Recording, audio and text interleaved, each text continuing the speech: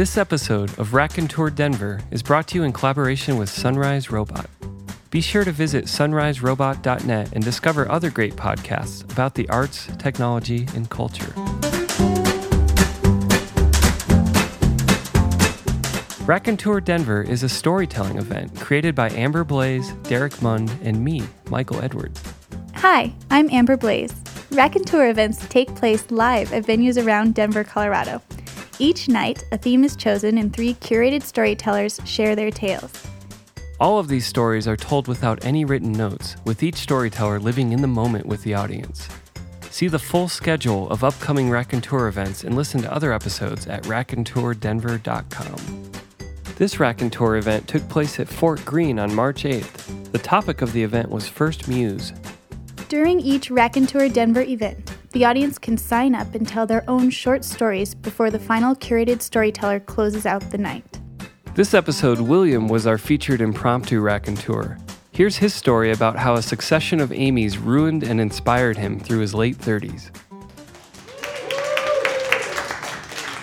My name's William Davis, but I drink for a living. Literally, that's what I do. So speaking about something that's as near and dear to your heart as your muse is somewhat alien to me. I'm usually talking about wine and spirits and how they pair with everything else in the world. So thank you, ladies, for making these wonderful Martinezes, because once again, alcohol has got me out of another jam.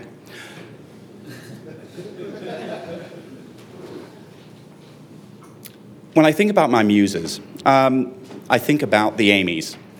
Most people, when they usually talk about their muses are something to do with a positive reinforcement or, love, passion, something that stems from that. And for me, the Amys, although they certainly represent that, they also represent something else, and I'll end with it. My first Amy, I was 19 years old. She was Amy Bohannon. And I just moved from London back to Louisville, Kentucky, of all places. I was going to school at U of L. And Amy Bohannon came from the southern side. If you've ever been to Louisville, northern side of Kentucky, you go across the bridge, and then you're in southern Indiana, which, although it's not quite well known for wheat and corn, it's also known for the KKK, but that's something entirely different. Being of mixed parentage, my mother is white, my father is African American.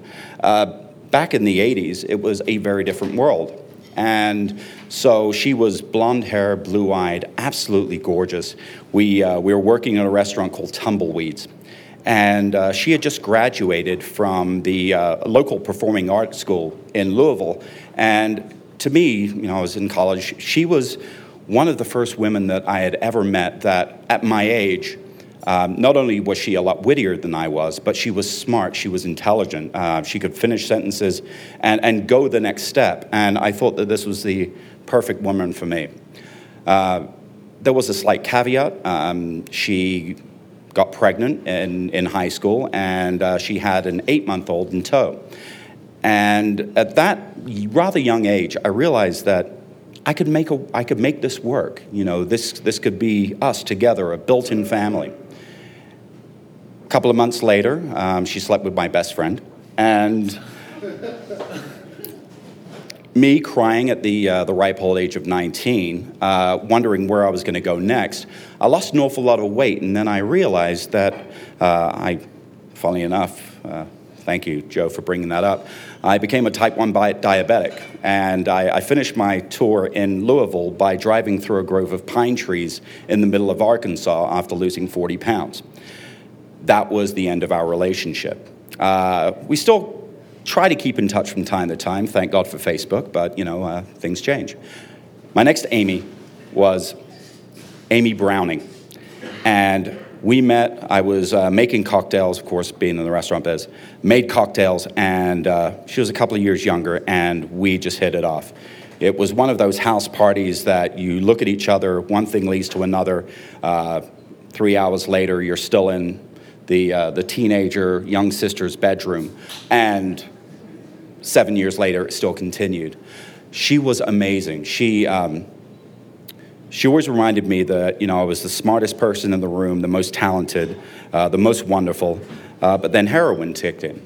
And after a year and a half of dabbling in this and realizing that she in rehab, myself wondering if I was ever going to either be an enabler or finally stick a needle in my arm, I decided that it was enough.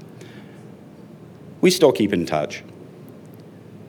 But it goes back to what a muse is. Sometimes muses are driven by, again, personal and what I call a positive reinforcement. Sometimes it really goes back to square one. It goes back to fear. It goes back to what sometimes motivates us, is that angst, the fear of somebody actually knowing who you are for your faults and realizing that you are half the man of who you actually are is what in many ways motivates you. And sometimes that's what wakes you up in the morning and gets you to do what you need to do during the day. Cheers.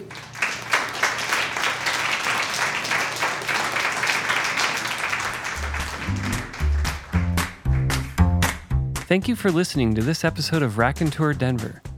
Visit raconteurdenver.com where you can find upcoming events, speaker bios, and more episodes.